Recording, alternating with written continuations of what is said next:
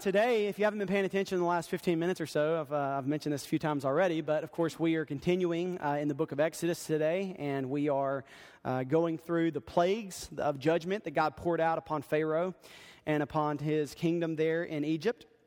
And of course, these plagues are not arbitrary, as we discussed last week. They are the acts of God's judgment against Pharaoh and against Egypt.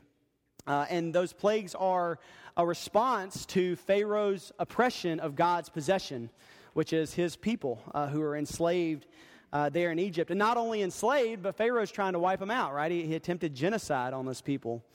And Pharaoh repeatedly refuses. Every time Moses comes before him as God's mouthpiece, he repeatedly refuses to let God's people go, even though he has multiple opportunities to do so. And so God pours out judgment on Pharaoh and on his kingdom. Now, a quick reminder of what has brought us here today. If you are new to Vintage, or you're not here often, or if you just haven't been paying attention, we are going through the book of Exodus. And it's probably, even if you haven't been here, you probably know a little bit about the story of Exodus. Maybe you've seen Charlton Heston's Ten Commandments, or my favorite, The Prince of Egypt, the cartoon movie, which I really have to separate in my mind as we're going through Exodus. That's not actually infallible truth presented in the movie, but it's really good, though. It's on Netflix. Check it out. But God is revealing himself to Egypt in order to set his people free. And he is using Moses as his instrument there before Pharaoh. And so God commands Moses to go before Pharaoh and to demand that he let his people go. And Pharaoh responds, "Who is the Lord?" You know, maybe he doesn't know. Maybe he's just being sarcastic because he's arrogant, and we see that he is arrogant. So God is going to show him. He says that by great acts of judgment, the Egyptians shall know that I am the Lord. And we see that that's actually happening. God's revealing himself, and some are coming to respond to God's revelation of himself. So God proceeds to pour out his judgment in the form of plagues. And we've looked at 4 of those so far. 2 weeks ago, we looked at God, through Moses, turning the Nile River, which was the source of life for the Egyptians. He turned that to blood, and all the fish died there in the river. Then last week, we looked at how God used 3 different pests to pour out his judgment. He used frogs, then gnats, and then flies. And these infestations of these creatures were acts of God's judgment. And then remember, as we are slowly, the people are slowly coming to realize who God is as a result of his judgment being poured out here. In fact, last week we saw, after the plague of gnats, Pharaoh's magicians, who up until this point had tried to imitate the plagues, which was really not a productive thing to do because there were infestations everywhere. They gave up at the gnats, right? They said, this is the finger of God. They said, we can't replicate this anymore. And so the magicians are getting the point. This is the Lord. This is Yahweh, the one true God. And Pharaoh himself is even coming to some level of realization that this is God. In fact, he acknowledges to Moses that the plagues are from God whenever he asks for them to stop. However, we also quickly begin to see what becomes a very familiar pattern, and we'll see it over and over again through this plague narrative, which is Pharaoh seeming to concede, at least to some extent, as a result of most of the plagues, and then God pulling back the act of judgment, the plague at hand, and then Pharaoh, he backs off of his promise to do whatever he said he was going to do. He hardens his heart, and he goes back on his word. And so far, we've looked again at 4 plagues, and 4 times we have seen that Pharaoh has ultimately hardened his heart, and he has refused to let God's people go. So today, we're going to jump right in to Exodus again. In chapter 9, we're going to look at plagues 5, 6, and 7 today, which are the plagues of dead livestock, or the death of livestock, boils on the skin of the people, and then a furious hailstorm that we'll discuss. And we will, again, this week be reading a pretty long passage of Scripture. I'm not going to skip over that again because I want to challenge you to remember that the reading of the Scripture is, again, the only infallible part of our worship gathering. Okay, so even if we mess up everything else, that part we're going to get right. And so we're going to read the Scripture and revere it together as we dwell on it today. So let me challenge you again to remain diligent as we read these 35 verses. of Exodus chapter 9, remembering that, again, it alone is the infallible and authoritative Word of God. So if you have a copy of God's Word, go to Exodus chapter 9. The words will be on the screen behind me in the English Standard Version, and let's read the Word of the Lord together. Then the Lord said to Moses, "Go into Pharaoh and say to him, 'Thus says the Lord, the God of the Hebrews, let my people go, that they may serve me. For if you refuse to let them go and still hold them, behold, the hand of the Lord will fall with a very severe plague upon your livestock that are in the field, the horses, the donkeys, the camels, the herds, and the flocks. But the Lord will make a distinction between the livestock of Israel and the livestock of Egypt, so that nothing of all that belongs to the people of Israel shall die.' And the Lord set a time, saying, 'Tomorrow the Lord will do this thing in the land.' And the next day the Lord did this thing, and the livestock of the Egyptians died, but not one of the livestock of the people of Israel died. And Pharaoh sent, and behold, not one of the livestock of Israel was dead. But the heart of Pharaoh was hardened, and he did not let the people go." The sixth plague.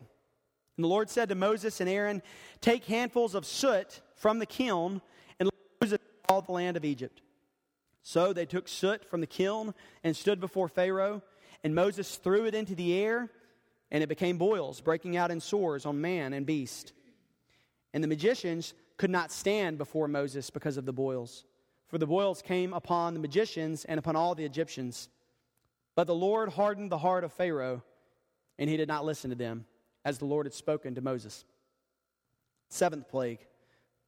Then the Lord said to Moses, "Rise up early in the morning and present yourself before Pharaoh and say to him, 'Thus says the Lord, the God of the Hebrews, let my people go, that they may serve me. For this time I will send all my plagues on you yourself and on your servants and your people, so that you may know there is none like me in all the earth. For by now I could have put out my hand and struck you and your people with pestilence, and you would have been cut off from the earth. But for this purpose I have raised you up, to show you my power, so that my name may be proclaimed in all the earth. You are still exalting yourself against my people and will not let them go. Behold, about this time tomorrow I will cause very heavy hail to fall, such as never has been in Egypt from the day it was founded until now. Now therefore send, get your livestock and all that you have in the field, and to save shelter, for every man and beast that is in the field and that is not brought home will die when the hail falls on them.' Then whoever feared the word of the Lord among the servants of Pharaoh hurried his slaves and his livestock into the houses. But whoever did not pay attention to the word of the Lord left his slaves and his livestock in the field. Then the Lord said to Moses, 'Stretch out your hand toward heaven, so that there may be hail in all the land of Egypt, on man and beast and every plant of the field in the land of Egypt.' Then Moses stretched out his staff toward heaven, and the Lord sent thunder and hail, and fire ran down to the earth. And the Lord rained hail upon the land of Egypt. There was hail and fire flashing continually in the midst of the hail, very heavy hail, such as had never been in all the land of Egypt since it became a nation. The hail struck down everything that was in the field in all the land of Egypt, both man and beast. And the hail struck down every plant of the field and broke every tree of the field. Only in the land of Goshen, where the people of Israel were, was there no hail. Then Pharaoh sent and called Moses and Aaron and said to them, 'This time I have sinned. The Lord is in the right, and I and my people are in the wrong. Plead with the Lord, for there has been enough of God's thunder and hail. I will let you go, and you shall stay no longer.' Moses said to him, 'As soon as I have gone out of the city, I will stretch out my hands to the Lord. The thunder will cease, and there will be no more hail, so that you may know that the earth is the Lord's. But as for you and your servants, I know that you do not yet fear the Lord God.' The flax and the barley were struck down, for the barley was in the ear and the flax was in bud. But the wheat and the emmer were not struck down, for they are late in coming up. So Moses went out of the city from Pharaoh and stretched out his hands to the Lord, and the thunder and the hail ceased, and the rain no longer poured upon the earth. But when Pharaoh saw that the rain and the hail and the thunder had ceased, he sinned yet again and hardened his heart, he and his servants. So the heart of Pharaoh was hardened, and he did not let the people of Israel go, just as the Lord had spoken through Moses." Let's pray. God, thank you that you are a God of justice. God who will by no means clear the guilty. Lord, who does not let evil go unpunished. God, but thank you that you are a God of infinite, matchless grace. God who keeps your people safe from harm. God, today as we look at these great acts of judgment that you poured out on Egypt, Lord, would you help us to see that, Lord, we are worthy of the same judgment. God, for we are all hard in our hearts, rebellious in our natures, blind in our hearts, God, but you are gracious.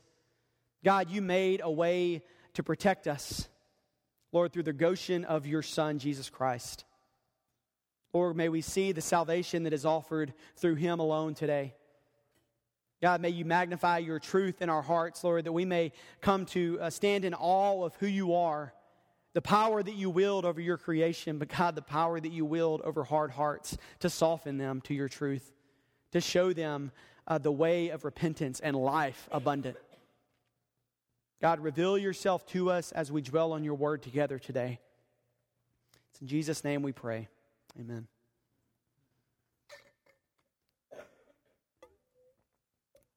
So again, last week we looked at plagues 2, 3, and 4, the plagues of frogs, gnats, and flies.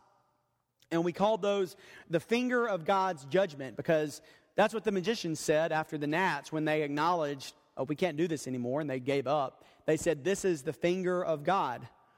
But as I mentioned, we see this sort of evolving severity and intensity of God's judgment throughout the plagues, right? And I said that what starts as the finger of God's judgment becomes then sort of the fist of God's judgment that becomes the roundhouse kick to the face of God's judgment eventually.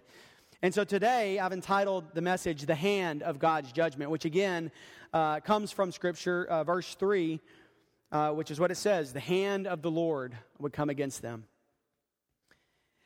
Like we did last week, before we examine each of these three plagues, I want to discuss another common thread that runs underneath this whole narrative, which is worth discussing, I think, because it comes up repeatedly and it's kind of difficult to deal with. It's kind of complicated to understand. And I don't think I'm going to be able to give you a full understanding of this theme today, but I want to touch on it because Scripture does repeatedly. And what I'm referring to is the hardening of Pharaoh's heart. So the first thing I want to look at today is that God hardens Pharaoh's heart. Now you might want to argue with me because Scripture also says that Pharaoh hardened his heart. And that's what I want to talk about today. Who is responsible for Pharaoh's hard heart in Exodus? Is God responsible for it, or is Pharaoh responsible for his hardness of heart? Well, let's look together at several of the passages that refer to who does the hardening, and then we'll discuss it. Exodus 4:21 says, the Lord said to Moses, when you go back to Egypt, see that you do before Pharaoh all the miracles that I've put in your power. And this is God speaking. He says, I will harden his heart so that he will not let my people go. This is the first occurrence. God says, I will harden his heart. Chapter 7, verse 3, but I, again God speaking, will harden Pharaoh's heart. And though I multiply my signs and wonders in the land of Egypt. Exodus 8:15 says that when Pharaoh saw that there was a respite, and this is dealing with the plague of frogs, he hardened his heart. Pharaoh hardened his heart and would not listen to them as the Lord had said. 8:32, which is after the flies were removed, says that Pharaoh hardened his heart this time also. He did not let the people go. 9:12, which is after the plague of boils that we'll look at today. But the Lord hardened the heart of Pharaoh, and he did not listen to them, as the Lord had spoken to Moses. And then finally, 9:34, we'll look at again today. When Pharaoh saw that the rain and hail and thunder had ceased, he sinned yet again and hardened his heart, he and his servants. So which is it? Did Pharaoh harden his heart, or did God harden Pharaoh's heart? Well, the answer is yes to both questions, okay? It's kind of tough to think about, and I want to kind of give you some perspective on this today. And I think when we step back and try to put these seemingly conflicting passages into perspective, it's not as hard to understand. Now again, the first time we see the idea of Pharaoh's heart being hardened, it's God telling Moses that he is going to harden Pharaoh's heart. So we can have no doubt that this is going to be what happens in the narrative. And of course, we've read this story before probably, so we know that is indeed what happens. Yeah, spoiler alert. God said it would happen, and that's what happens, which is, kind of the way things work out. When God speaks, that's what's going to happen. So in the grand sort of narrative sense, God is sovereign over all the events of Exodus, and therefore, really all the events of human history. And so, in the grand narrative sense, God is the one who hardens Pharaoh's heart. However, we also see that Pharaoh is presented with a choice. Each time God reveals himself to Pharaoh, through the plagues or otherwise earlier in Exodus, Pharaoh is given a chance to repent, to surrender, and to obey. The same choice that we are given, right? But each time we see that Pharaoh chooses of his own volition to harden his heart and to remain steadfast in his defiance to surrender to the one true God. So how are we to understand this sort of conflicting idea? Well, one of the best things we can do when we're trying to understand Scripture is to use Scripture. And Paul talks about this very thing in the book of Romans. I want to read to you a passage where he does that in Romans 9. Paul says, "For the Scripture says to Pharaoh, for this very purpose I have raised you up, that I might show my power in you, that my name might be proclaimed in all the earth. So then he has mercy on whomever he wills, and he hardens whomever he wills. You will say to me then, why does he still find fault? For who can resist his will? But who are you, O man, to answer back to God? Will what is molded say to its molder, why have you made me like this?" See, Paul understood this conundrum, right? And so the way I try to think of this might be helpful for you, it might not, but I want to give it to you this morning. And it's a sort of a method of understanding how both God and Pharaoh can be responsible for Pharaoh's hardened heart.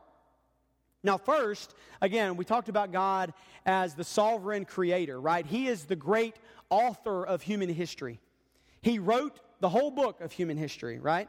And so he is the sovereign author of the whole thing from beginning to end. And so I sort of think of God as the sovereign creator, the great author, holding the book of human history like a book in his hands, right? And so God is not therefore confined to the pages of the book that he has written because he wrote it. He eternally exists both outside the time and space constraints of the pages of that book, but he also exists within the pages of that book because he interacts with the characters within the book that he has written. Now, Pharaoh, on the other hand, and you and I, for that matter, exist only as characters within that book, the narrative of human history. We experience the events of human history chronologically, right? We are bound by the space and time that we exist within.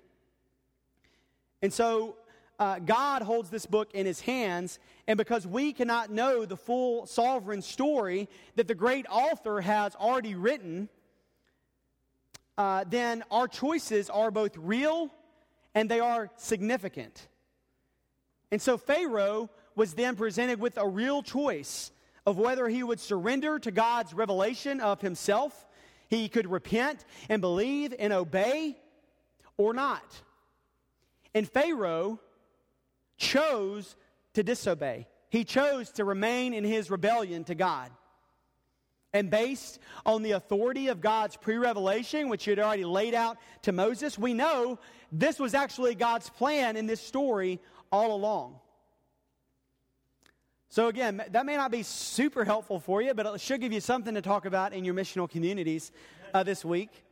It might be a bit of a oversimplification of this sort of paradox of how a sovereign God gives human beings legitimate choice. However, hopefully it does give some explanation of how Pharaoh is indeed morally accountable for his rebellion. And so are we. We are morally accountable for our rebellion. Ultimately, we can take comfort in realizing that our finite understanding does not compare to the infinite God. And we can find solace in the words of God in Isaiah where he says, "My thoughts are not your thoughts, neither are my ways your ways, declares the Lord. For as the heavens are higher than the earth, so are my ways higher than your ways, and my thoughts than your thoughts." Now further, we see that just like Pharaoh, we are without excuse in remaining in our hardness of heart. Because God has revealed himself to us. Maybe not in the exact same way that he revealed himself to Pharaoh, but he has revealed himself to us in the things that he has created.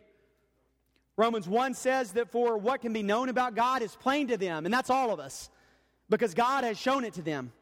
For his invisible attributes, namely his eternal power and divine nature, have been clearly perceived ever since the creation of the world in the things that have been made. So they and we are without excuse. See, Pharaoh was without excuse, and you and I are without excuse. God has revealed himself to us, and we are morally accountable to whether or not we respond to that revelation.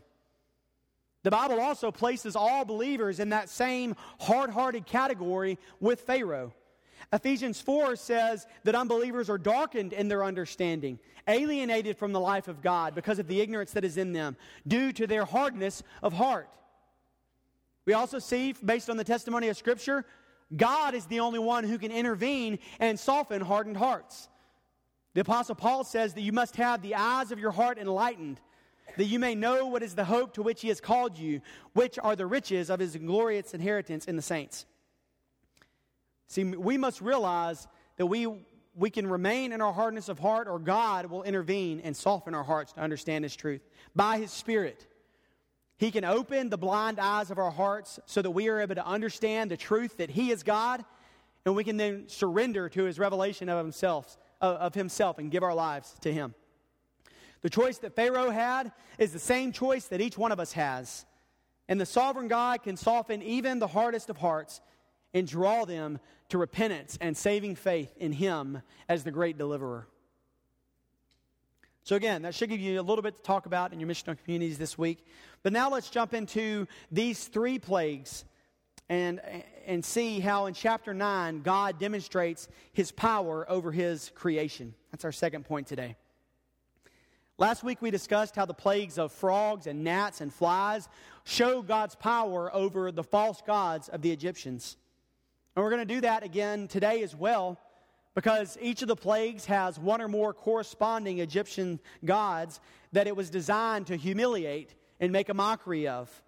However, the scope of the plagues is more significant than God just demonstrating his power over the false Egyptian gods, because they show that not only does God control the water and the hopping and swarming and buzzing creatures, he's also the God over everything else. God demonstrates his power over creation and his ability to wield his creation and the revelation of himself through these plagues. And so the first one that we're going to look at today, plague number 5, is the death of livestock. Verse 3, to recap, says, "The hand of the Lord will fall with a very serious plague upon your livestock that are in the field, the horses, the donkeys, the camels, the herds, and the flocks." Then verse 6 says, "All the livestock of the Egyptians died." Now there are several reasons that God chose to pour out his judgment in this way on Egypt and on Pharaoh. Now, first of all, again, we want to discuss the correlation between the plagues and the false Egyptian gods. And many Egyptians worshipped the bull. In fact, they referred to him as, quote, the great inseminator. He was a fertility figure, a sign of potency and vitality. Now, there are several Egyptian gods who are depicted as bulls, but the most prominent was Apis, whom priests worshipped in Memphis, that'd be Memphis, Egypt, by keeping a live bull that they believed to be the incarnation of Apis. And they kept that bull in a sacred enclosure. Also, the queen of the gods, Isis, if you're up on your Egyptian mythology, was also often depicted with cow's horns. Also, the goddess Hathor was supposed to protect Pharaoh. And Hathor was, oddly enough, even once depicted as as a cow nursing at Pharaoh's breast. However, that's supposed to work in the sort of Egyptian mythology of things. Now, clearly, this plague was designed to strike at a sacred symbol of Egyptian worship. And if you think this is sort of a weird anecdotal connection, think ahead with me, if you know this narrative, to what happened when, after God's people get out of Egypt, they're going to get out, by the way, if you haven't read ahead, and God reveals himself on Mount Sinai. Moses goes up, right? And he encounters God there. God gives him the law. Moses comes back down, and what are the Israelites doing? They have made for themselves a graven image. Do you remember what the graven image is? A golden calf, right? The Israelites are just reverting to what they knew of the pagan religion of the land that they came from. So we see that this plague, like all of them, is designed to make a mockery and to humiliate the false gods of Egypt. But also, the plagues wreaked havoc upon Egypt's agricultural economy. Now, first we saw with the Nile being turned to blood, their source of water was ruined. Then the plague of flies ruined the land. And now God takes aim at the animals. I mean, Egypt was a farmer's hell during the plagues. I want to take a short aside, though, before we continue with this plague, to discuss what is often a common criticism of Exodus 9 from those who are skeptical of the truth of the Bible. Verse 6 points out that all the livestock of the Egyptians died, and not one of the livestock of the people of Israel died. Now, if you were paying attention as we read chapter 9 a minute ago, you notice that in the hail plague later on, the Egyptians are told to gather in their livestock so that they wouldn't die in the hail. So there seems to be a contradiction here. It says that all the livestock died, and then later on they're told to gather the livestock in here. Now, there's two very simple and reasonable explanations for what might be perceived as a contradiction here. The first is when verse 6 says all the livestock, it's using a collective adjective. It's simply meaning all kinds of livestock. Not every single individual animal died. That's one explanation. Now, you and I might use the word all in a very similar way. Like if you asked me what sort of pizza I like, I might respond, I like all the pizza, right? This doesn't mean that I like every individual pizza, although that's probably also true, but that I like all the types of pizza because I like pizza. Now, the second explanation is that the plague only affected the livestock that were in the fields because the verse clearly says that the plague would come upon the livestock in the fields, not the ones who are in the barns. And this makes sense, again, because the Scripture says livestock that are in the field, but also because the historians who study ancient Egypt know that farmers would usually divide their livestock between field and stable when the floodwaters receded. And so either explanation is plausible, and there's really not a real contradiction here. In fact, anytime you encounter what you either perceive to be a contradiction or what a skeptic brings to your attention as a contradiction in Scripture, in reality, it's probably not, right? There's usually a very simple and reasonable explanation for it. Sometimes we just have to look into it a little bit to understand exactly what that supposed contradiction is referring to. All right, so enough of that. Let's get back to the plague of the death of livestock. Verse 3 calls this a very severe plague. And the word for very severe is the same word that the original Hebrew uses to describe Pharaoh's hard heart. So we can see here that the plague was as hard as Pharaoh's heart was. Indeed, we might say that the previous plagues were, while they were bad, they were really just a nuisance, right? We talked about the finger of God's judgment. But the death of livestock takes it up a notch, right? It's more significant. It not only killed off their cows, but also it says horses, donkeys, camels, sheep, and goats. This took away their source of milk, source of food and clothing and labor and transportation. This is also the first plague that directly results in death, right? We know that the plague of frogs, all the frogs died at the end, but this plague actually causes death. And it's also the first plague that destroys Pharaoh's private property.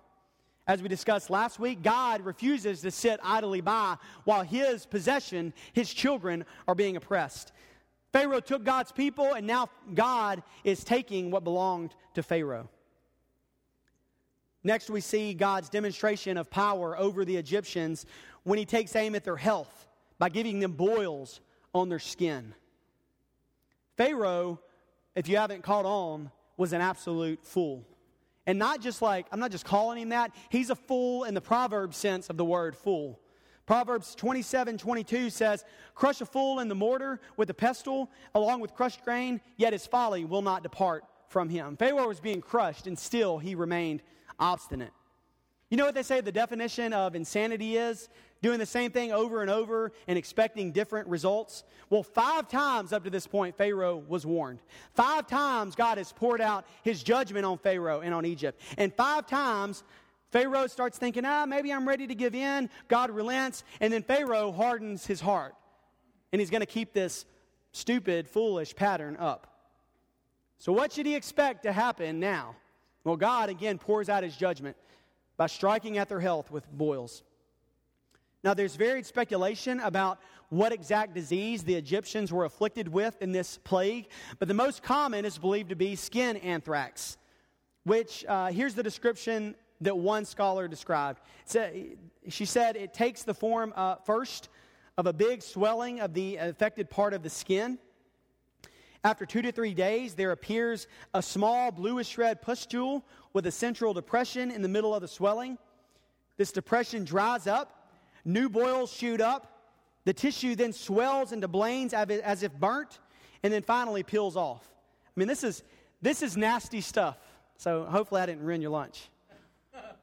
After 5 plagues that were maybe an annoyance, but a significant one, God is finally showing he has power over the human mortal body. Things are getting personal. Now, another quick aside, we see a similar sort of contradiction perhaps in this plague. Verse 11 says that the boils came upon all the Egyptians, and the word all here presents the same perceived problem that was used referring to the livestock. But again, you can see here that it's clearly being used as a collective term. Now, we don't know for sure, but it doesn't seem that Pharaoh actually got the boils that are poured out in this plague, because in the next plague, God says, now I'm going to pour out my judgment on you yourself, implying that he hasn't done so previously. So all here, again, is a collective. It's used like we might say a few months ago, all the people at Vintage got the flu. Well, maybe not every single one of you did, but pretty much, right? It's not inaccurate to describe it that way. It was sort of the plague of influenza here at Vintage. So you know what the scripture means when it says all the Egyptians. Now, because this plague affected the Egyptians' health, it is, too, related to many of their false gods, including Amun-Re, their creator god, who, quote, dissolves evils and dispels ailments. We have Thoth, the god of the healing arts. We have Imhotep, the god of medicine, and Sekhmet, the god who was supposedly the creator and the ender of epidemics. But even more than those specific correlations, we see that this plague was an attack on all of their gods, because it showed that their gods couldn't heal them. Furthermore, the way God told Moses to execute this plague was also designed to humiliate the false gods of the Egyptians. Moses is told to take ashes from the kiln, to throw them into the air, and they would be dispersed and turn into boils on the skin of the Egyptians. Now, this scattering of the ashes was a common practice with the priest of ancient Egypt, as they scattered their sacrificial offerings to the wind. And while this might be a bit speculative, it's probable that the kiln Moses was told to get those ashes from would have been a kiln used to make bricks. The same kind of bricks that God's people were being oppressed in slavery to make. And remember, Moses is commanded to do this in the sight of Pharaoh, right? Not all the plagues have that specific command, but Moses is told to grab the ashes in the sight of Pharaoh and to toss them into the wind. So it wouldn't have been lost on Pharaoh the irony of this judgment here, because this was a very specific symbol of God's divine retribution for the oppression of his people. God took what was Pharaoh's curse on God's people. He forced them to work as slaves, and God turned that curse back around as a curse on Pharaoh himself and his people. And if you look at Pharaoh's magicians, last week we saw, they gave up, this is the finger of God. They're done now, right? They already gave up on their imitation, but now they're at their wits' end. The Bible says they couldn't even stand before Moses.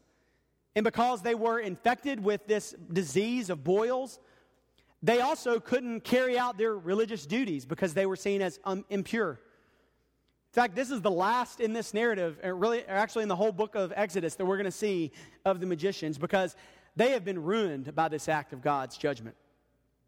You would think that this would be a sufficient enough reminder to Pharaoh that he is not divine as he saw himself to be, that he was a mere mortal, ashes to ashes.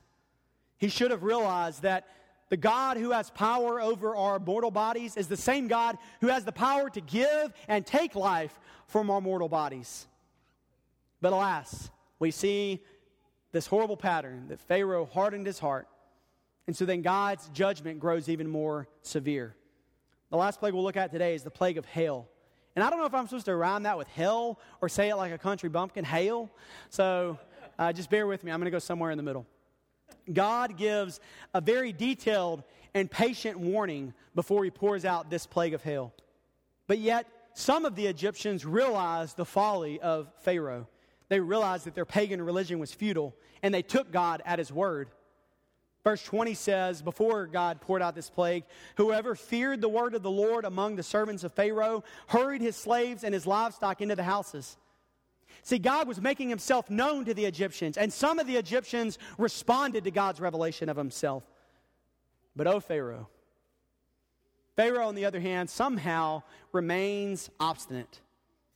Now, he does give the appearance of repentance. He says, this time I have sinned.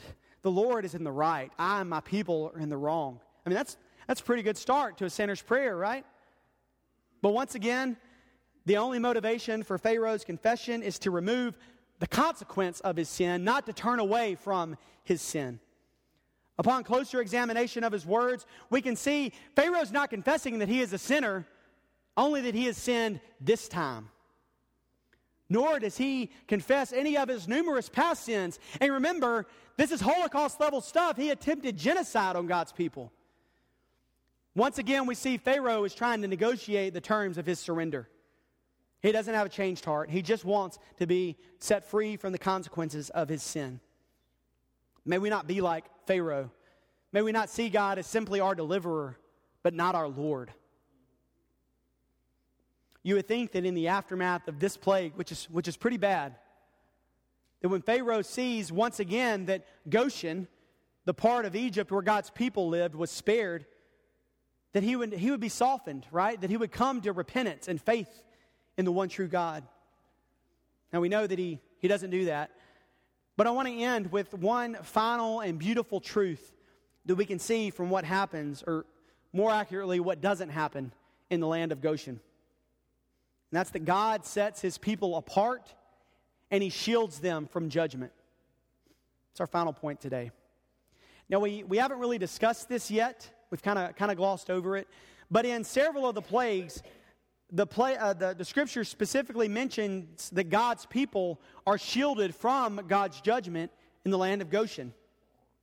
Now, presumably, this is true with all of the plagues, but it's specifically mentioned in some of the plagues, including the flies, and then with the livestock, and now we see it with this great hailstorm. Now, last week I laid a foundation of God's purpose behind all of these plagues, which is that God pours out his judgment against evil. However, one thing we kind of skipped over, which is reiterated here in the plague of hail, is this picture we have of God simultaneously pouring out his wrath while shielding his people from that wrath. And we have here in Goshen a beautiful picture of the gospel. See, the purpose of the plagues is twofold. Yes, God is pouring out his judgment through the plagues, but God is also saving his people through the plagues, demonstrating both his just wrath, but also his great mercy. The safe haven of the land of Goshen is a reminder of God showing mercy even while he is pouring out his judgment. This is a theme we see all throughout Scripture. Just as God covered Adam and Eve with the skins of animals in the garden after they sinned, just as God closed Noah and his family up in the ark before he rained down his judgment on the evil earth, And just as God poured out His judgment on His beloved Son so that we might be covered by His blood and kept safe from His wrath, for us the cross is our Goshen. In the end, we will either be counted as Pharaoh was, among the hard-hearted who refuse to repent, who refuse to believe that God is our deliverer, despite the abundant and overwhelming evidence that He is and His numerous patient warnings to us. And if we remain like Pharaoh in our hard-hearted obstinance, our defiance to God's revelation of Himself, we, like Pharaoh, will face the judgment of a God who is holy and will not stand for evil. Or we will be counted among God's people, who, knowing that He is accomplishing a great plan of deliverance for us and trusting in His plan to deliver, we will be covered by the blood of Christ shed for us on the cross to atone for our sins and to cover us from His judgment. We will be delivered from our slavery to sin, and we are then bound for His eternal promised kingdom, where He reigns supreme forever and ever. Today, if you never have, or even if you already have, may we find anew that our Goshen is in Christ, the one who died to set us free. Will you pray with me? God, thank You for the hope that alone comes from the atonement of Your Son on the cross and His victory over death 3 days later. God, we know that You are just in pouring out Your judgment against evil. God, if we refuse to repent, You will do that upon us, God, because You are holy. Lord, You won't stand for it. God, but Your great love, oh, Your great love. Or that even while we were sinners, Christ died for us.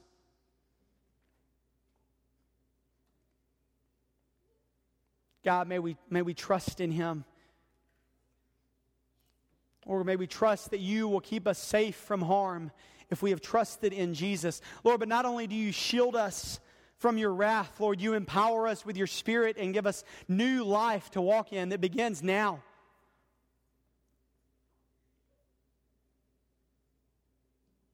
God, would You help us to understand that we have a choice to make, Lord, and though You are sovereign and Your ways are higher than our ways, God, that You, by the power of Your Spirit, have the power to soften hardened hearts and to open blind eyes to see. God, help us to be softened to Your truth today. God, to see Your plan as good. Lord, and to be counted among Your people. God, as we have the opportunity to celebrate the great covering of the blood of Christ today by partaking of this holy meal, God, would You cause it to make us remember His sacrifice that has set us free from sin and death and given us new life.